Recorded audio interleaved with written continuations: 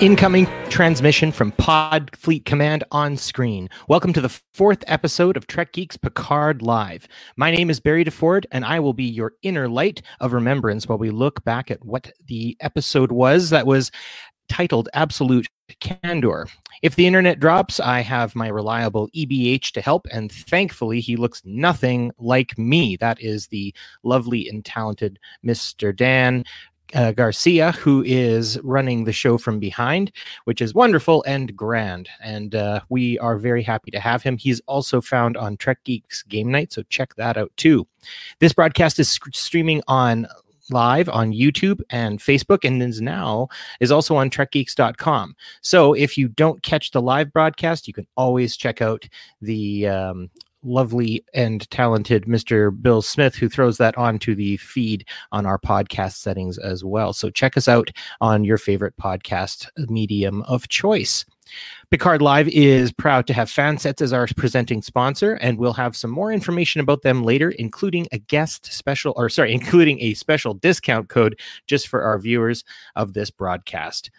So I want to start right off the bat. We are diving into episode 4, so spoiler alert. Spoiler alert. Spoiler alert.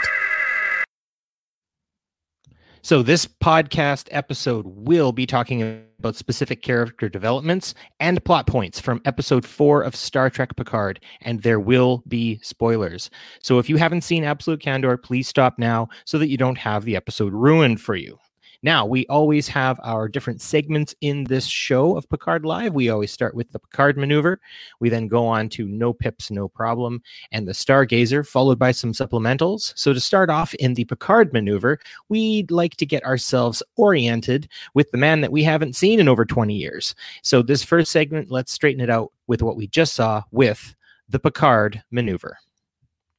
So I am super excited, first of all, to be seeing some familiar faces, both in front of and behind the scenes. Of course, Mr. Jonathan Frakes, getting to see ready involvement from Jonathan Frakes is, for me, a massive vote of confidence. We have seen elaborations and contributions in different elements of Star Trek from the actors and the writers. Ron D. Moore and Michael Dorn for the Klingons, Leonard Nimoy, Jolene Blalock for the Vulcans.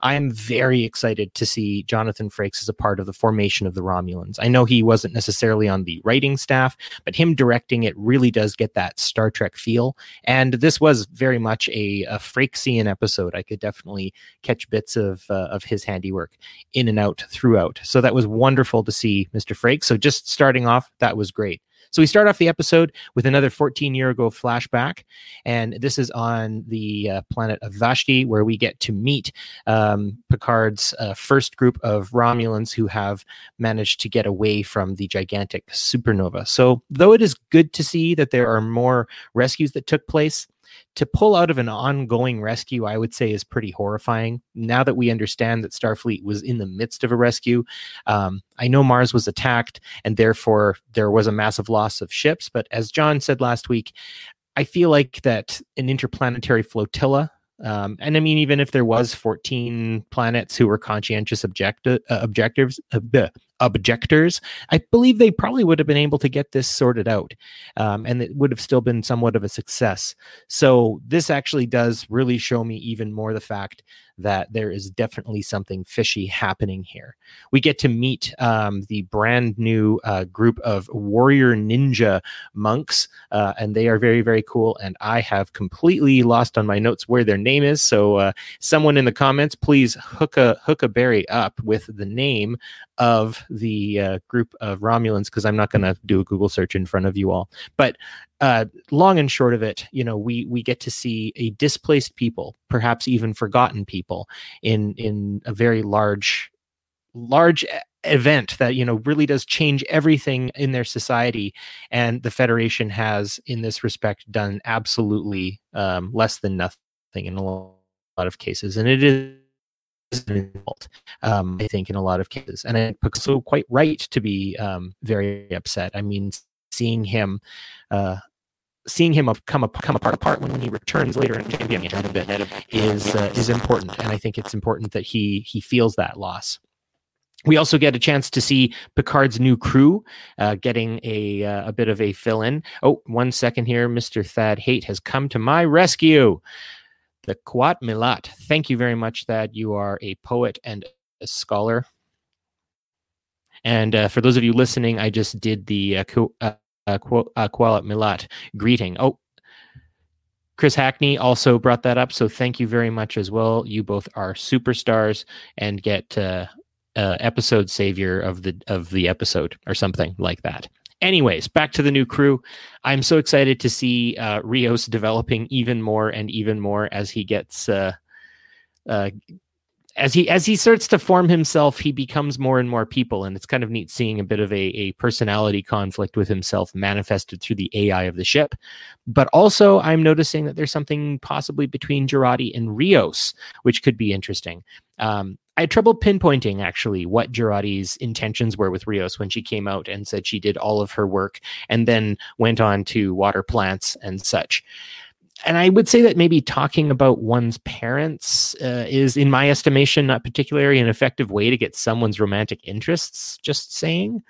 Also, it would appear, as I said earlier, that Rios has enough relationships with himself. I'm finding it interesting that he finds it necessary to make all of the emergency auxiliary holograms look like him. I just feel like that's the worst possible choice that he could have made. But I guess that's something in the story that will continue and grow, I'll reckon, from there.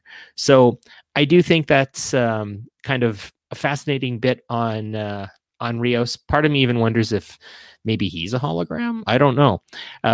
But that's yet to be said and yet to be understood. We find ourselves on the artifact. Narek seems to be over his head a little bit. He's kind of pinballing his way through his secret clandestine operation of love with Soji. And I do find it interesting how he is actually just, I think he's just a little smitten with this, as I think his sister said, his little robot girlfriend. We also learned that not even beings like the Borg can resist a slip and slide. I think that's pretty great. Seriously, though, I'd pay money to see a reshoot of the rock and roll bit from Risky Business, except performed by a Borg. I think that would be pretty entertaining. And I also do have to say, though, that right now, in terms of Narek, Soji's fascination with the Romulan crew who was assimilated is a little more interesting to me. Of course, we've got that sort of lore-based, the little triangular Romulan fortune-telling cards and everything coming into play. I do see a marrying of technology and spirituality being explored, which is always great to see in Star Trek. So I think Narek as a character, I think we're going to see he's kind of revving his engine still a bit, and he'll become more important in time. But right now, I think he has yet to steer himself or be steered in a specific direction. I do like how Soji is just continuing to dig. And I do like that Narek says that, he notes that in her, and I think that's what he likes in her. We do end up back on Vashti. Nobody seems happy to see Picard very much coming back, and I would say that's pretty on the nose and pretty actual. Like, I mean, why would anyone be happy to see a human? There's also a lot of xenophobia that started to creep up, and that I think has a lot to do with the dislodged planet out of orbit kind of feel that we're getting from the Romulan society as it exists post supernova. So last little bit of the Picard maneuver before I welcome our guest on. I just want to talk a bit about Elnor himself. I think there's definitely a struggle with patriarchy in this manifestation of Romulan society on Vashti. They call him sister brother a lot, and I would really like to see that phrase get turned into a positive. Kind of like how suffragette gets turned around from a derogatory to an empowering name. I think that would be kind of interesting, and I appreciate the premise of his character, and I find it sort of relatable. I myself, actually, just a bit about me. I grew up with a lot of very strong women in my life, and I'm the man I am because of it. And I believe believe that masculinity can be nurtured and expressed in positive ways, just in how it manifests in men and women, just as femininity does as well. So I think it's careful territory, but the Picard writers could make some pretty neat gains in terms of advancing social issues that are contemporary, like Star Trek is known to. Maybe in time laying the groundwork for a fully actualized character, say a trans character, that would need no padding to their story. I know Dax definitely sort of dipped its toe into that kind of world, but I would really like to see something even greater come up of that. I remember one time I was on an episode of Brandon Metallo's show Warp 5 with Dan Deevey. He's the host of Gaze in Space, and Dan mentioned something I think would be wonderful, to have a few characters in the Star Trek universe who were trans, but one who didn't decide to transition and then just remain actualized as the person they are completely. I think that would be super neat to see that kind of grow and become a thing possibly. So that's my thoughts on Elnor. I think he's a really interesting character, if a bit sprightly and possessing a sort of killer innocence. So that's the initial part of the Picard maneuver, just in a nutshell. And I'm really glad to see everybody up here. This is great to see everyone coming on and commenting and everything. And I'm looking forward to engaging with you folks. So if you've heard some things, we can go. I just want to bring one thing up about Narek. I think that's a really good one. Chris Hackney says he's going to be the Theon Greyjoy of Picard. That's on the nose, and I think you're kind of correct there. He's definitely coming off as something of a Greyjoy. Very well put. I like that a lot. So I think I should bring forward a man who needs no introduction whatsoever. I have Mr. Bill Smith of the Trek Geeks podcast on the show. Bill, how you doing? I'm great, Barry. Thank you very much for having me. It's great to be on this show, your show, that I may have heard of before, allegedly. Allegedly. It's not like you've been so extremely instrumental in helping me out getting this thing going. So mad props to you, my good friend. So first of all, I rattled through a number of things on the Picard maneuver. Is there anything you want to address before I start asking you some heady questions? I'm a little concerned that that he could turn into the Theon Greyjoy of Picard, especially knowing what happens to Theon Greyjoy. I'm just going to throw that out there. Reek anybody. Yeah, no, yeah. I do hope, but I mean, at the same time, his sister is stone cold. You can tell. She does not care. That is a very gross thing to think of. But yes, no, you're right. I think he could end up getting steamrolled pretty badly. One thing cool that I just want to bring up as our listeners are on and watchers are on, Sunday, April 26th at the Bank New Hampshire stage in Concord, New Hampshire, you guys will be live, kind of like I'm live right now. So it's like I'm lacing the track and you guys get to lock the flow. This is amazing. I didn't know you were going to pop into a plug for Trek Geeks Live. We will. We're doing a live podcast recording of Trek Geeks to benefit a local charity called Granite State Dog Recovery. All proceeds from the night are going toward that. And it's a live part kind of TED Talk, part live podcast recording. And then there will be an outtake at the end. And by outtake, I mean brief musical number. So tickets available at trekgeekslive.com. I think they're $10 now, $12 at the door, but it's going to be a fun night. I need to get to the East Coast somehow. The live musical number? Are you crazy? That's awesome. It's going to be different. We've never done anything like it before, and we're excited. I have to learn the ukulele in order to do this and pull it off. Okay, well, I'm excited to hear that. Well, I want to talk to you specifically about Romulan society tonight and the idea of this absolute candor. So am I right in my thought that you find Vulcan culture particularly fascinating? Was it in your Trek profiles or somewhere along the line? I got the idea that you liked Vulcan society specifically. It might actually just been from seeing you in a scant as a Vulcan a few years back. So, I mean, there's things you can't unsee. So maybe that's where I'm getting it to. So Vulcan logic, am I out to lunch on this, or are you a particular fan of it? You're not out to lunch at all. In fact, I do have a soft spot in my heart for the Romulans simply because they are just guile and deceit every time they're on screen. I actually appreciate both societies, not necessarily in the positive sense, but I do have a fondness for Vulcans, and I do kind of love the Romulans. We're not going to lie.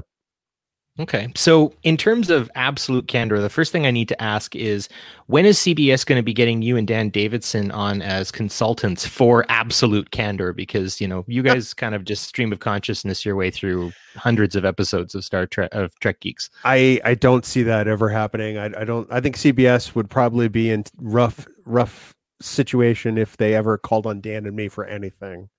Well, that would show you how low the bar had sunk at that point. And since they are doing pretty well, they certainly have no need for us two idiots, or we two idiots. Okay.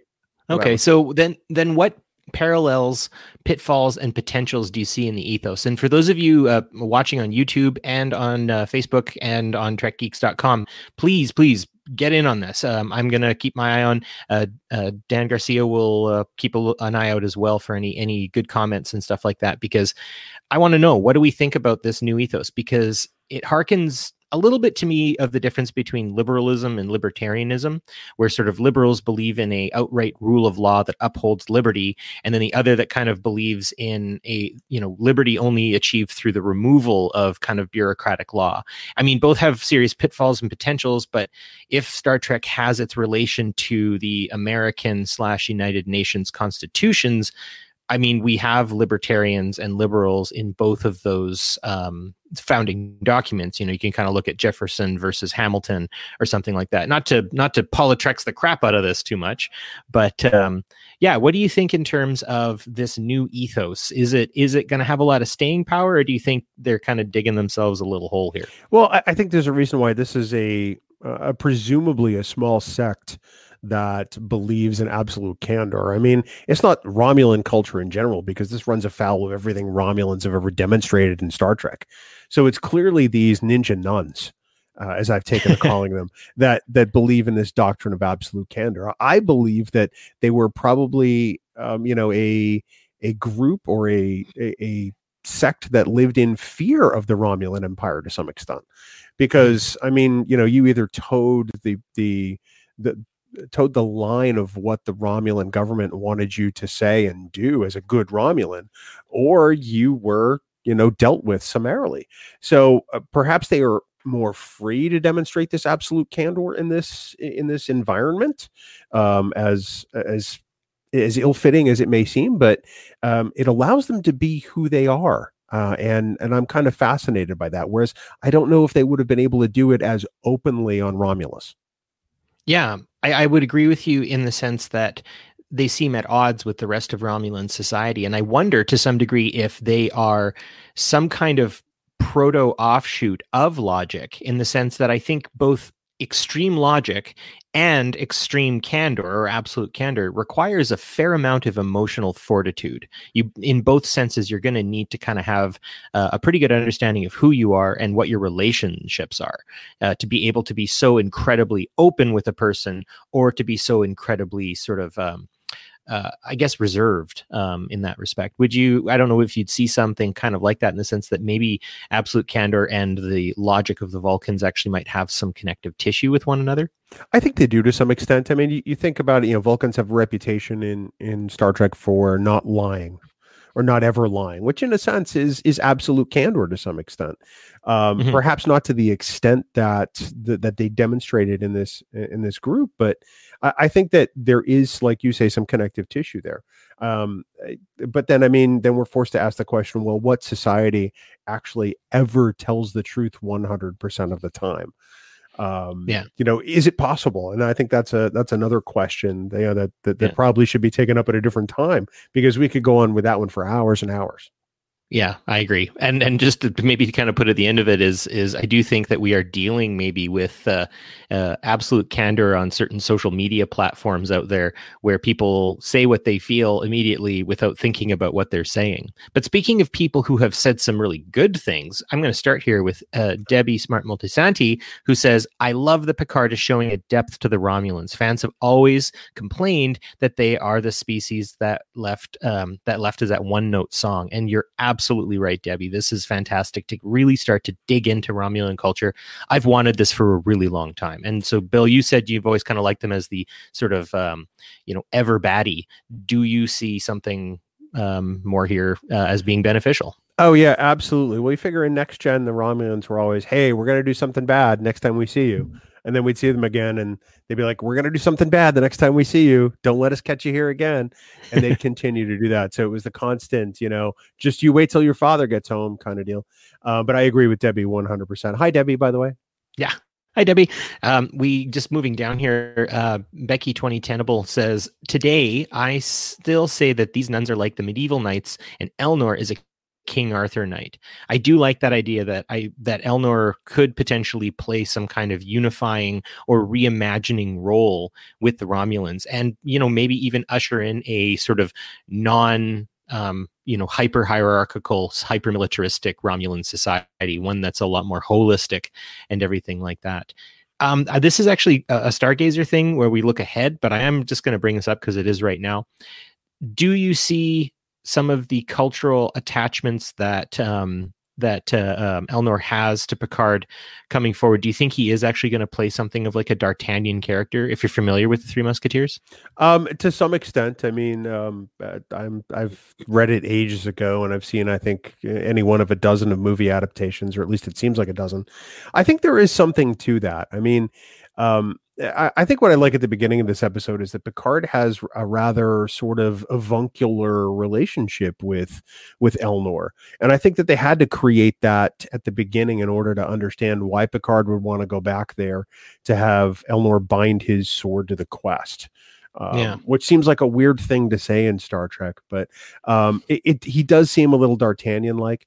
I do think that he's going to play a greater role than perhaps anybody realizes, especially since now we seem to be uncovering all kinds of groups within Romulan, substrata all over the place. But there's the Tal Shiar, there's the Zhat Vash, there's now the Kuat Milat. It makes me wonder what group we're going to discover next week, because it sounds like they had a bunch of gangs in the Romulan capital city. That's what it sounds like at this point. Well, and it's factional, it's feudalistic in a lot of cases. And I think that, the Klingons have really sort of shown themselves to be like the proper feudalistic, kind of group. And I have in the past related the Klingons to the samurai, and I know we're getting probably a bit of a samurai vibe from the Kuat Milat, but I would actually instead consider them more like the warriors of Crete, or maybe the Devshirme of the Ottoman Empire. But that's, again, maybe a little more delving deep into the minutia. Arend, nice to see you again, Arend. Always love getting your comments in here. He says, we seem to get a small sliver of alien cultures to drive the plot along. How much Romulan culture outside of the military has been seen in Trek? Well, yeah, that's it. Like, barely anything. I think, obviously Unification and Unification 2, we get to see that they serve soup. That was my big takeaway, soup. I like soup. Yeah. And then, I mean, Face of the Enemy, you definitely get some, who eats at what table, and you learn a little bit about food and stuff like that. So, just kind of like a little behind enemy lines kind of thing. But no, this is brand new ground. We are boldly going for darn sure there. No, I agree with you 100%. It's nice to see something more than the proletariat in Romulan culture, because that's really what it boils down to. I hate to go all Politrex because I feel like I have to level up a little bit because Dan's not here, although Dan's watching. I feel like Joel Untrue, Dan, Joel Untrue. Joel Untrue. I feel like I have to I feel like I have to try to sound smart even though I'm not really. So it's funny. I want to go back to something you mentioned just a bit ago. You talked about being raised by strong women, and I of course was raised by a strong woman. I had 5 sisters that I grew up with, and I can completely understand, where Elnor is at this point in his life. He can't ever be, the sort of defender and assassin they've trained him to be, because he's not a woman. And I think that is a fantastic aspect of this particular culture. I look forward to learning more about Elnor, and where he goes on this journey with Picard. I look forward to their relationship growing. Yeah, and I think that actually transitions us really well into our next segment, which is called No Pips, No Problem. Bill, you're welcome to remain on if you want to. Sure. Just sort of riff off of the things that I'm going to say. So we're starting with No Pips, No Problem. And in this, of course, Picard no longer has any attachment to Starfleet in any sort of formal sense, I guess philosophical for sure. But we get to see how he acts when the Federation is no longer going to be dictating things. So I think before we get into my actual list, I do want to talk a bit about the father figure nature that Picard has with so many different people. And I think maybe, just maybe, we're going to see Picard wanting to be a father of Elnor instead of sort of begrudgingly allow himself to. His scolding at the end there really, I was like, oh, okay, that wasn't a captain. That sounded more like a dad. And I thought that was pretty cool. I agree with you. It was interesting to see their relationship at the beginning, where Elnor expected that Picard was going to bring him something just because he was coming to visit. He's like that uncle that comes to visit and spends time with the family, and you get to play with him and read with him and all that kind of thing. Mm-hmm. I think the relationship that Picard developed with Elnor is one that he had wished he developed in his own life, perhaps with a child of his own, or with his nephew Rene before he died in that ridiculous fire in Generations off screen. Yeah. And then, I mean, I'm going to kind of shift without the clutch here, but also seeing Picard acting on a ship when he can't be captain is a new fresh hell for him, and I think it's a delight. The crew, I do have to say, the autonomous crew themselves, and the fact that Picard is not the captain he used to be. I mean, this group of misfits, and really and truly they are a far cry from anything. Everyone sort of has a bit of an affiliation to Starfleet or the Federation, but not in any organized manner. And I find Picard can't help calling the shots, but I do think Rios likes it. And just that second time Picard makes a command on the bridge, I think Rios would have given Jael the boot the second time, but he didn't. Also, another little piece here. Picard got a nickname since Nemesis, and I don't really know what the fuss is about. Did you know that there are entire cultures where people and individuals have name changes as they enter and exit phases and relationships in their lives? So I don't know really what to say there other than I was in a band with a dude named John Paul. We called him JP, and his guitar had an iridescent snakeskin paint job. So I think that hyphenating French double names just purely makes you a badass, right? Well, here's the thing. I mean, and Dan brought this up to me one day at work. In the best of both worlds, Picard is sitting there talking to Admiral Hansen about Commander Shelby, and he refers to him, his superior officer, as JP. And, the fact that Raffi refers to Picard as JL just shows that they have developed a very close relationship over time. That their relationship is more than just superior and subordinate. It says something of their friendship to some extent. And I think that the first 3 episodes, knowing how Picard let her down, says even more. So I don't know why people are fussing over that. If Picard doesn't care, we shouldn't care. No, absolutely not. So one other thing, though, in the no pips, no problem sort of spirit of things, we've got 2 dislodged Starfleet officers. We've got a captain, as I said, who needs a crew, and we've got a crewman who seems to need a captain. Am I wrong in saying that Rios might like a little bit of that, on screen and, shields up and all that sort of stuff? I could see him kind of bouncing up and down in his seat there a little bit.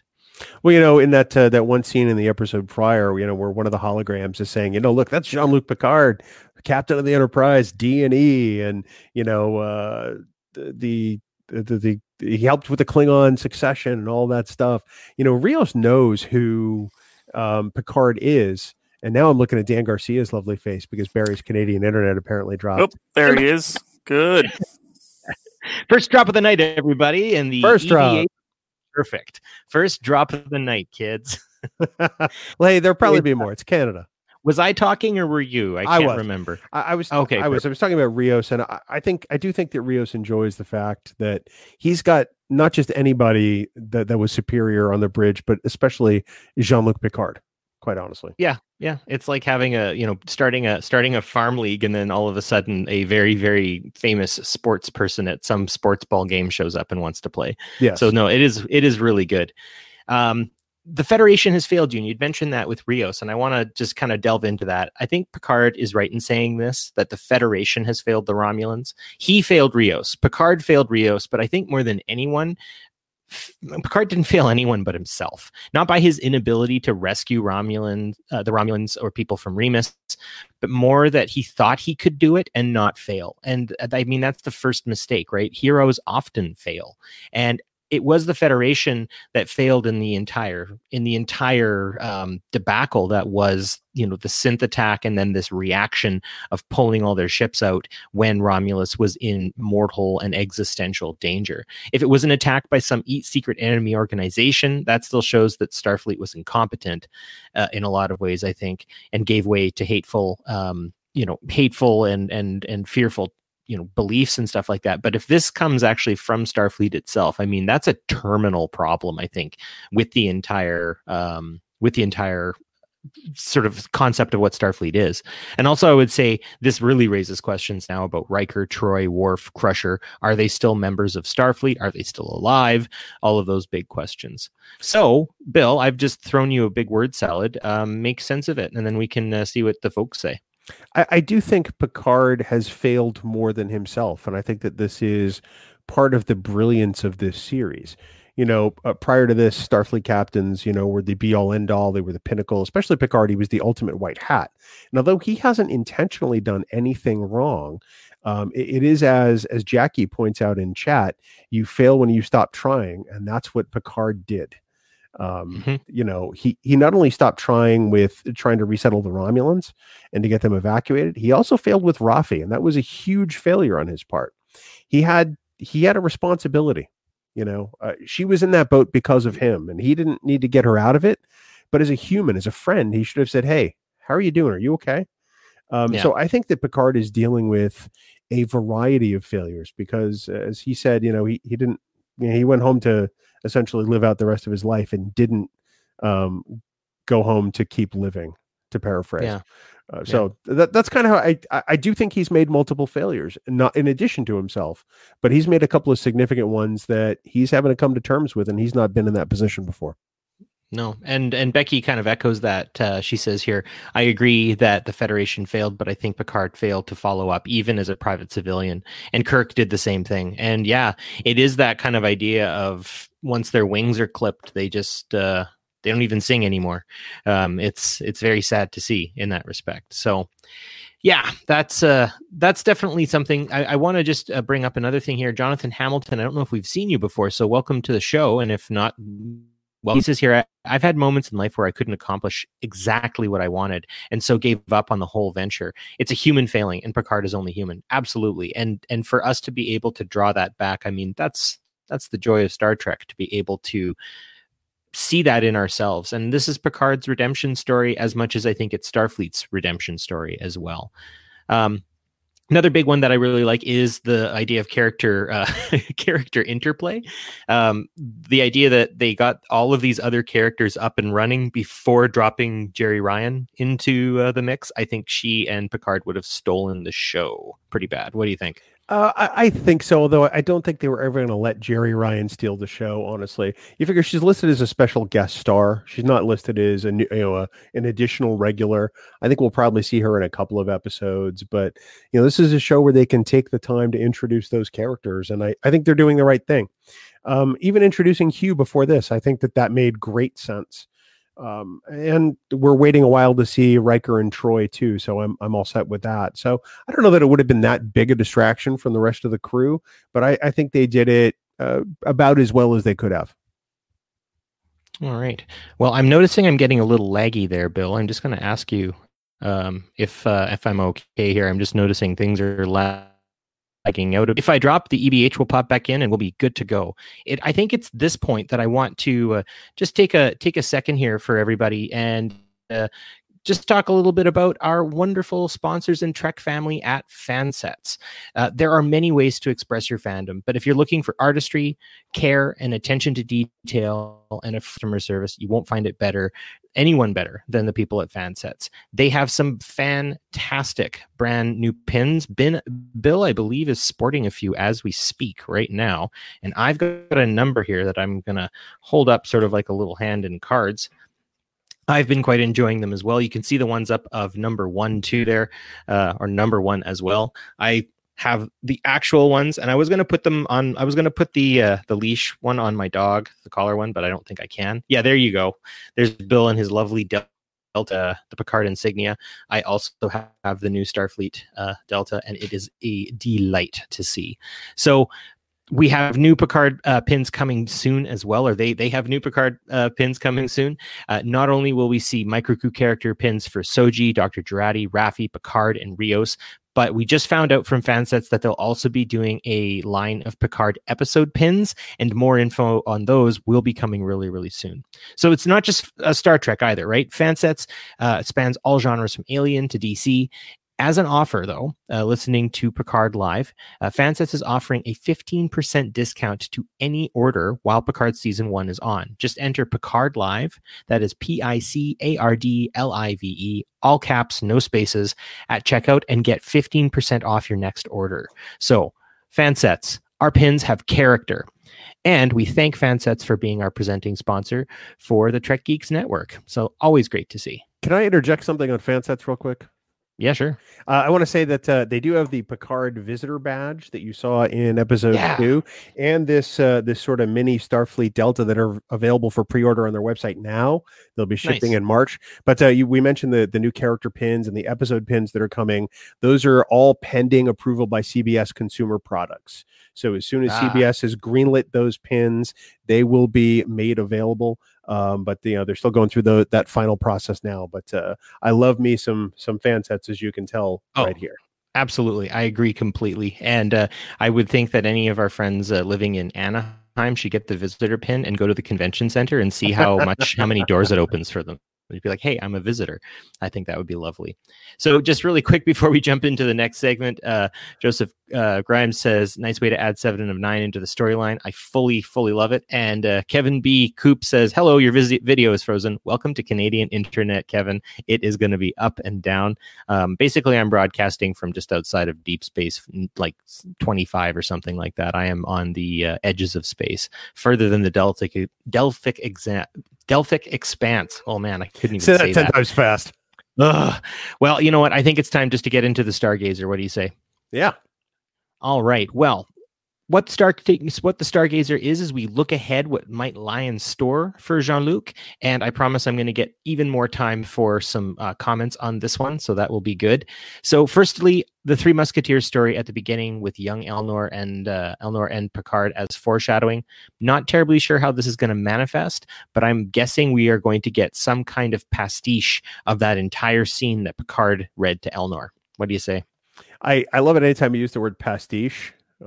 Because I host Trek Geeks and we don't ever use that word. No, I agree with you. I think that Michael Chabon is an amazing writer. I mean, forget the fact that he's a Pulitzer Prize winner. The man knows how to write. He has for years. And he's not going to introduce something as careless as a reference to the Three Musketeers and D'Artagnan without probably giving us something to think about later. If Discovery could do it with Alice in Wonderland, I'm pretty sure that Michael Chabon is likely going to do it with the Three Musketeers. Oh yeah, no, absolutely. This is right up his alley in terms of blending literature with science fiction, and it's something that I think Star Trek does very.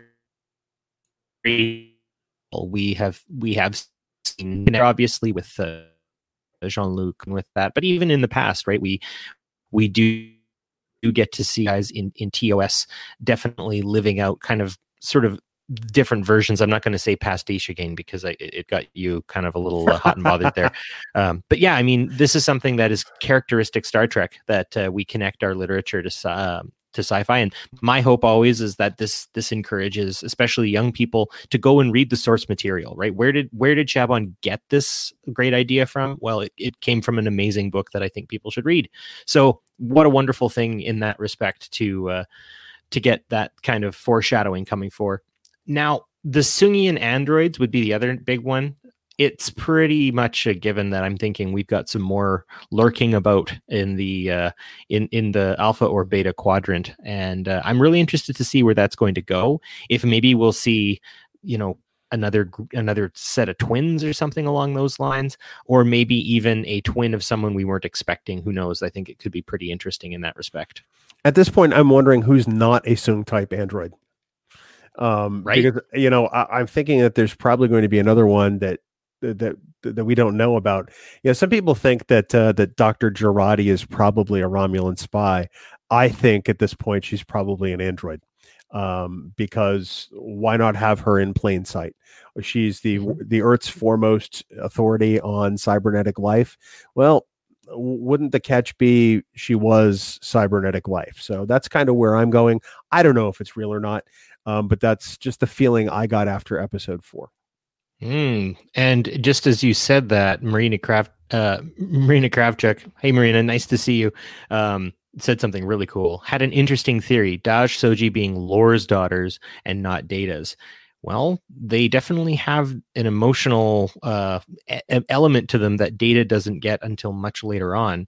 So, and he could toggle his emotions, which I think is kind of entertaining, especially considering we're dealing with Romulans being absolutely candorous, and then, you know, obviously linking that back to the Vulcans. So emotion, AI, spirituality, technology, and redemption, right? This is some pretty great ground we're covering, but I like that. Maybe they're Lore's daughters. Who knows?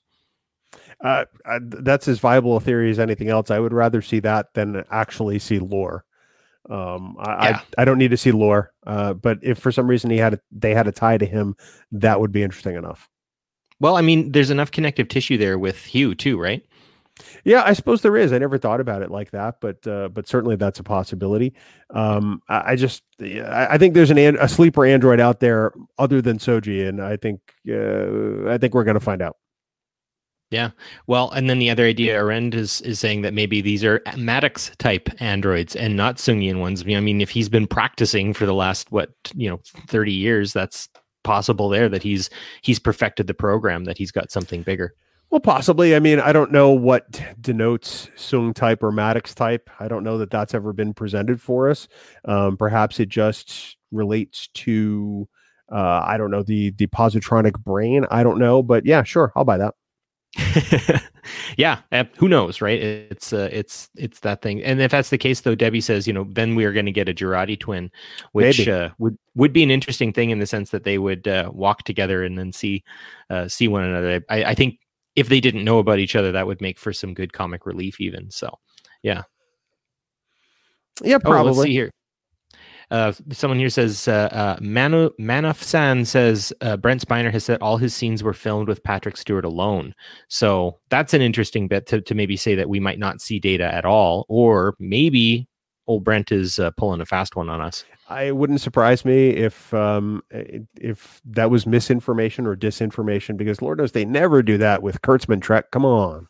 No, not even close. Well, I think that's the other bit here, and it's obviously the teaser for the next episode.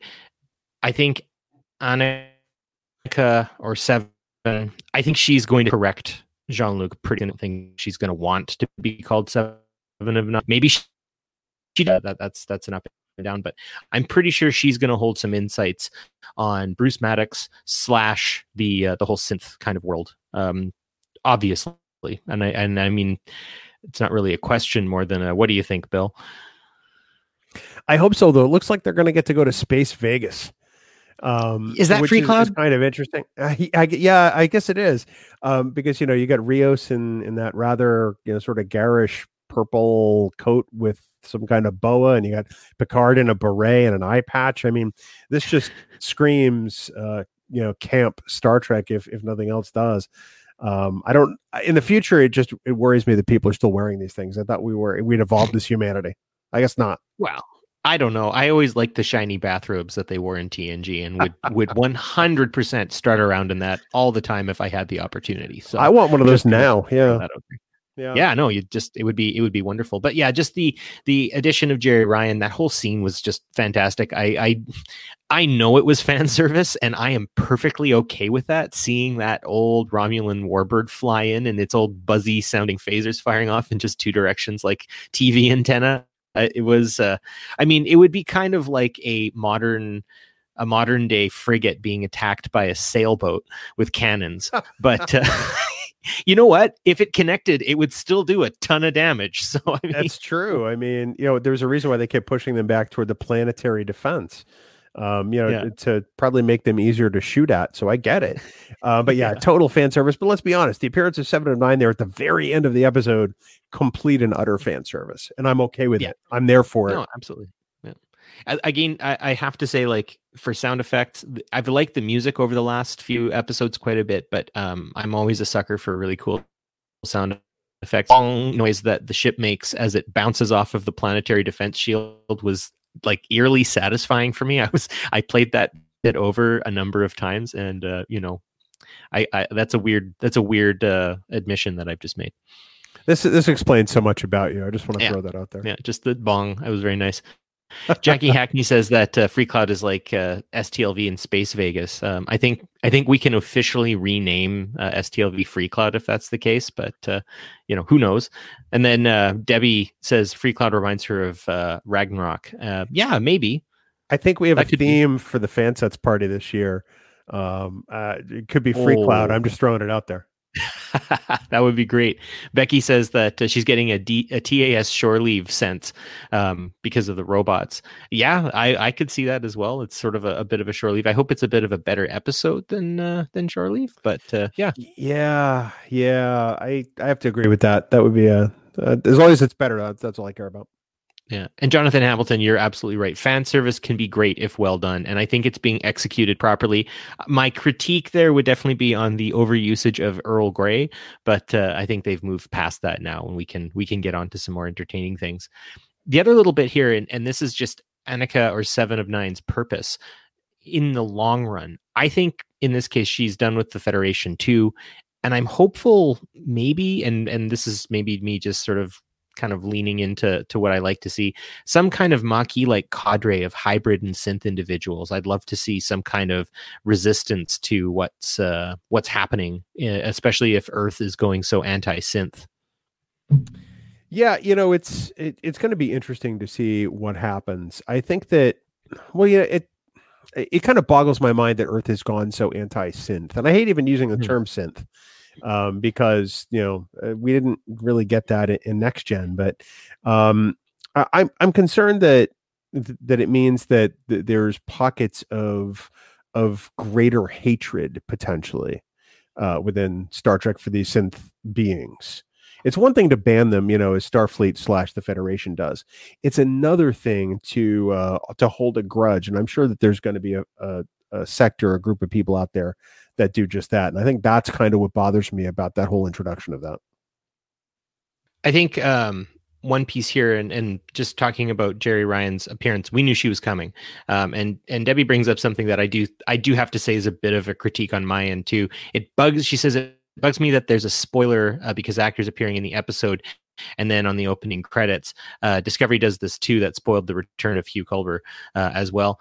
I would agree. I think I try to avoid previews as much as I possibly can. And actually right now I'm avoiding all of the talk on Picard that's happening on like YouTube and other podcasts. Not to say that I won't catch up when it's all done. I just want to be as authentic for you all as possible. So if I'm missing something glaring that everyone else is talking about, now you know why. I want to actually just say here, it says, Aren says, oh, he said something earlier that I was going to check. There we are. He says, I still have questions. Where did the entirety of the Romulan military go? That's a great question. With Romulus, basically the head of the snake getting cut off, I'm guessing they factioned off into warlords, different ideologies. I think we just see an entirely fractured once republic. And I mean, seeing that Vashti is, being touted as a place of crime and of poverty and of, lack of what basic needs people would be getting. I think that's a pretty good articulation. I don't really think we got a good Vashti is an impoverished place very much. It seemed kind of like, I don't know, it didn't really come off as being in that much danger or anything, or being that much dangerous. So I don't know. I don't really know what Vashti's supposed to be ultimately, other than just part of the outer rim of Romulan influence. And in others, they also mentioned Rangers and stuff in that area, maybe trying to keep a certain amount of peace. But I would say that the Romulan military has just sort of dissolved as their republic did. Well, and Vashti was supposed to be a temporary stop on the way to somewhere else too. Yeah. And as it turns out, these people have been there for at least 14 years. So who knows where the rest of the Romulan citizens that survived wound up. Maybe the military is with them. Maybe there's another colony somewhere. Yeah, no, definitely. It's Becky says she remembers the prejudice after the Zindi attack and agree with Bill Smith about being bothered by synthetic ban and other hatreds. Yeah, I mean, humanity has always dealt with its relationship with what it perceives as the other, and Romulans othering human beings in their anger. I don't necessarily blame them, but it's not outside of the purview of most sentient life within the Star Trek universe. And yes, the hatred of synthetic individuals or artificial intelligence or non-biological intelligences is a knee-jerk reaction. And I mean, Data is charming, and it doesn't seem like the F droids or whatever they were as charming as Data. But at the same time, though they're not necessarily charming, they're still sentient and probably still feel feelings and think things and whatnot. And it's something that I think we're getting close to with the possible singularity of artificial intelligence ourselves. I don't disagree with you one bit. It's a fine line that Star Trek is walking right now, and I don't think it's one we're going to be on for very long. I think they're going to evolve the story into something else. Hopefully they right the ship and there is no more ban of synths by the end of Star Trek Picard, however many seasons there are. But I have to believe that Michael Chabon and Kirsten Beyer and Akiva Goldsman and Alex Kurtzman introduced this for a reason. Perhaps this is the thing that they need to get past. Perhaps this is the ship that needs to be righted as far as futuristic society. I don't know. Yeah. Thad disagrees with me. He says that it's the 24th and there was very, very little technology on Vashti. I guess they were, cooking food on braziers and carrying swords around. So he says it looked very impoverished to me. That is correct. I guess so. I don't know. It's just, I would have expected to see like more destitution, desperateness, like seeing, it didn't come off quite as bad, but then again, who am I to say one way or another, right? That's just kind of how it goes. Jackie Hackney talking about the synthetic life on Mars. Perhaps they were closer to B4 than Data, and that's why they weren't as human in their actions and reactions. I agree. I think that, again, though, our concept of sentient life, if you created an artificial intelligence to be your friend and it decided not to be your friend, do you have the right to destroy it? It's that kind of thing. And in this respect, if the synth decides something, maybe it's because it wasn't having a need fulfilled in some case. I often find that antisocial, negative, and violent behavior often comes from an inability to fulfill some kind of need, whether good or bad. And I wonder if, again, not programmed necessarily, but more convinced, or, rather than being hacked, maybe convinced to some degree to do the attack is why the synths did it. And I always go back to F8 contemplating before actually terminating himself. Well, and we don't know that they weren't sentient. We don't know that they didn't have, the sort of free will that Data had to some extent. We just know what they showed us. Any being that gets treated poorly for long enough is eventually going to say, I've had enough. And they're going to strike back somehow, whether it's through action or through thought or through words or deed. But we assume right now that the Mars, the Utopia Planitia synthetic life force workers, for want of a better phrase, weren't truly sentient, but we honestly don't know. That could have been just a cover up until they enacted their plan. Who knows? Yeah, and Kirk Schwinn, despite a understandable typo, says, I didn't get the sense that the Mars androids were not sentient. I didn't get the sense that the Mars androids were not sentient. And I think that's, it's hard to know. It's hard to address and understand sentience, right? Like, you and I are both dog owners, Bill, and the way our dogs perceive reality through their sentience is different. And we've learned how to communicate in certain ways, but we're never going to fully understand how a dog perceives the world. I mean, I think of the same thing with chickens. I grew up, half of my family was on the farm, and I never understood or thought for a second that all those animals, beneath beneath me were clucking at each other, but they were actually like giving very essential information to one another and like planning things and doing stuff. Like, it wasn't, again, like how we portray animals in cartoons and stuff like that. It's much more simple. But yeah, I think there's a conceit of sentience that we as human beings have, and I think it's going to knock us right in the nose in real life, and it's going to happen very soon. I agree. These Mars workers were essentially toasters to the people who worked at Utopia Planitia. And Yeah. that's really the horrible statement about what happened, is that for beings who were considered alive, most likely, they weren't treated like beings who were considered alive. And that says something about us in the future and today. Yeah. Jackie Hackney says that we do expect sentient androids being like us, but aliens can have far more freedoms in being different. It's not really fair. I agree. And then Becky says something. She disagrees with me. She says that she believes that the androids on Mars were hacked and not given a chance to evolve beyond their programming. Yeah, it's up to debate at this point. And I think that's interesting. I want to add one last bit here. Debbie says, but I agree they weren't as sophisticated as Data. No one has been able to reproduce Soong's work. Definitely. Without a doubt. I don't think, I think somebody has, and it's probably eclipsed it, but that is yet to be seen. Yeah. One last little bit here in the supplementals that I want to get into. Let's switch off to supplementals, and then we'll add some comments and start our finishing up of the show here. This has been a lightning conversation. I've really enjoyed what everyone's been saying, and yeah, you're pretty okay too, Bill. Yeah, thanks. As a supplemental, I just want to talk about Narek and his sister. I don't like their interplay. I don't like anything about their story. I'm kind of bored by them. They remind me, like I said, of villains from Sailor Moon to some degree. There's a super baddiness and stuff to the sister. I can understand what they're trying to do, and I do not for one iota of a second fault the actors. This is possibly just a me problem. I just it's a as you would say, Bill, if someone asked me about their whole story right now so far, it's a meh kind of feel to it. They're the Lannisters. I mean, that's what it is. I'm okay with it. It's a little too on the nose as far as Jaime and Cersei. But yeah, that's who they are. It's the role they're going to fill. I don't know if they're as gross and disgusting as Jaime and Cersei at times, based on their conduct. But I have a feeling that it's only going to get worse. I have a feeling that they are going to exert some power that people don't necessarily realize they have. That's kind of the sense I get. Absolutely. Jackie kind of brings up the sister comes across as maybe trying a bit too hard. She enjoys the story of the brother so far, but together it's a bit of a meh. And again, like I said earlier, Narek's character is still revving his engines. I think they kind of have to almost keep him in retainer while they kind of build everyone else up and get them going. So I think there should be something more of that. Yes, it's Rizzo. Rizzo is the name. Thank you. Let's see here.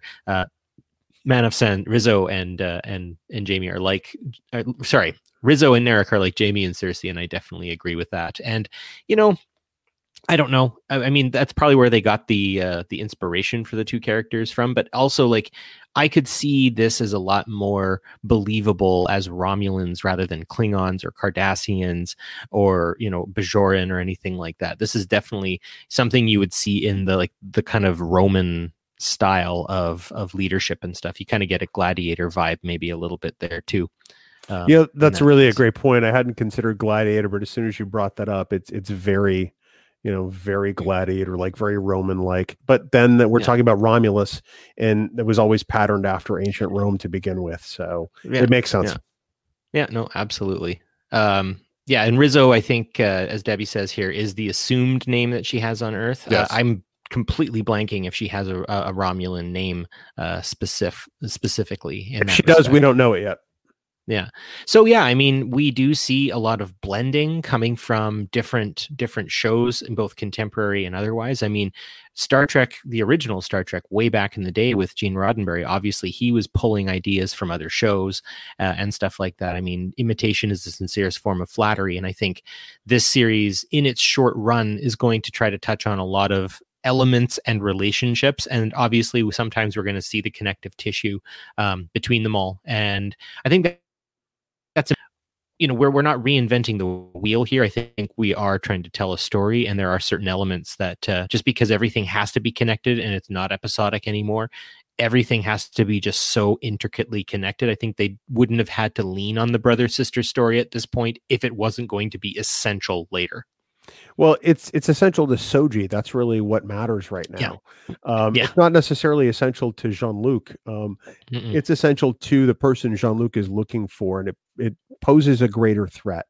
So I think they're taking the time with that to tell it the way it ought to be told. I hope. I don't think it's just. I don't think they're just treading water. No. And like I said, instead of treading water, I was saying kind of revving the engine, right? Like there's going to be something, and the more we get this kind of tension building between Narek and his sister, I think we're going to see more of an explosion, and I think he's going to have to make a decision on whose side he's on. I think he truly loves Soji. I think he is truly falling in love with her. I think she's too charming of a character to be ignored.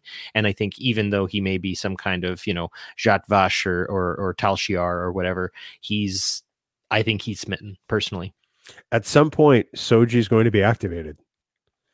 And I am curious to see what happens to whom at that point. Well, maybe she activates and she learns how to play the guitar really well and makes him a love song or something. Or maybe she can learn to play the ukulele and come teach me. Yeah. So, well, if you get well, then we can assume that you've been activated and you must be destroyed immediately by Romulan biker gang. Looks like I'm out. Well, let's see what we have left here for any of the final comments before we end off everything here. Let's see, Jonathan Hamilton. Soji's little Data head moment was perfect. Yeah. She does a couple of those little head tilts here and there, which I thought was pretty entertaining and good.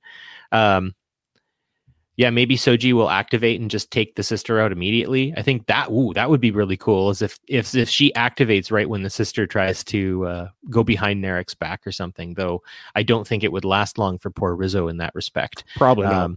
No, not so much. Well, I think that is where we can call it a evening. Thank you so much, Bill, for coming on. We really do appreciate you.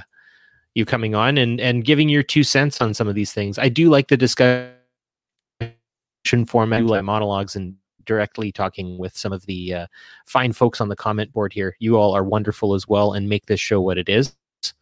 So, yes, in the meantime, for more great Star Trek discussion, you can check out our other podcasts on the Trek Geek Network, found on Apple Podcasts, Spotify, Google Podcasts, or even TrekGeeks.com. Obviously, next week on Picard Live, we will consider the 5th episode, Star Trek Picard, called Stardust City Rag, where, yes, Picard will be wearing an eye patch, so that's an entertaining possibility. Our latest Trek Geeks episode that's just come out was a See It or Skip It after a 14-month break focusing on Star Trek Voyager Season 2, which I have not heard yet, but I do believe you had Debbie on the show, was it? We did, moderated by the lovely and talented Debbie Moltisanti, who managed to rein in the chaos. I imagine that we were dealing with us was worse than dealing with the individuals in her stated profession. So she is a pillar of reason and a wonderful leader for your See It or Skip It. And I always loved her she would do those Google polls as well, which I've always really enjoyed. That's fantastic. I missed the last one, which I'm kind of kicking myself. Way to go, Barry. Yeah. So if you can't attend the live stream on any given week, fret not. You can download the audio version on this podcast the next day. Just search for Trek Geeks Picard Live on your favorite podcasting platform. Obviously, we want to give a shout out to Fansets. They're fantastic and we love them. And we also want to give a shout out to the fine gentlemen in 5 Year Mission who have a podcast on the network and supply the music for the majority of the shows, I believe. I think it's still in majority, but always love hearing the sweet tunes of 5 Year Mission. So check them out and check out all of their work and get all of their work and get their album signed and all that great stuff. So with that, I think we've had a great time. I'm going to end off here with Phil Huffman saying that Debbie did a great job on the Trek Geeks See It or Skip It episode. So once you're done with this, pop on there. I don't think there's a Super Bowl or Oscars this Sunday night, so you can definitely have the time to do it. So I think with that, we will sign off and live long and prosper. And until next week, thanks very much and enjoy Picard episode 5 on Thursday. This is Barry signing off.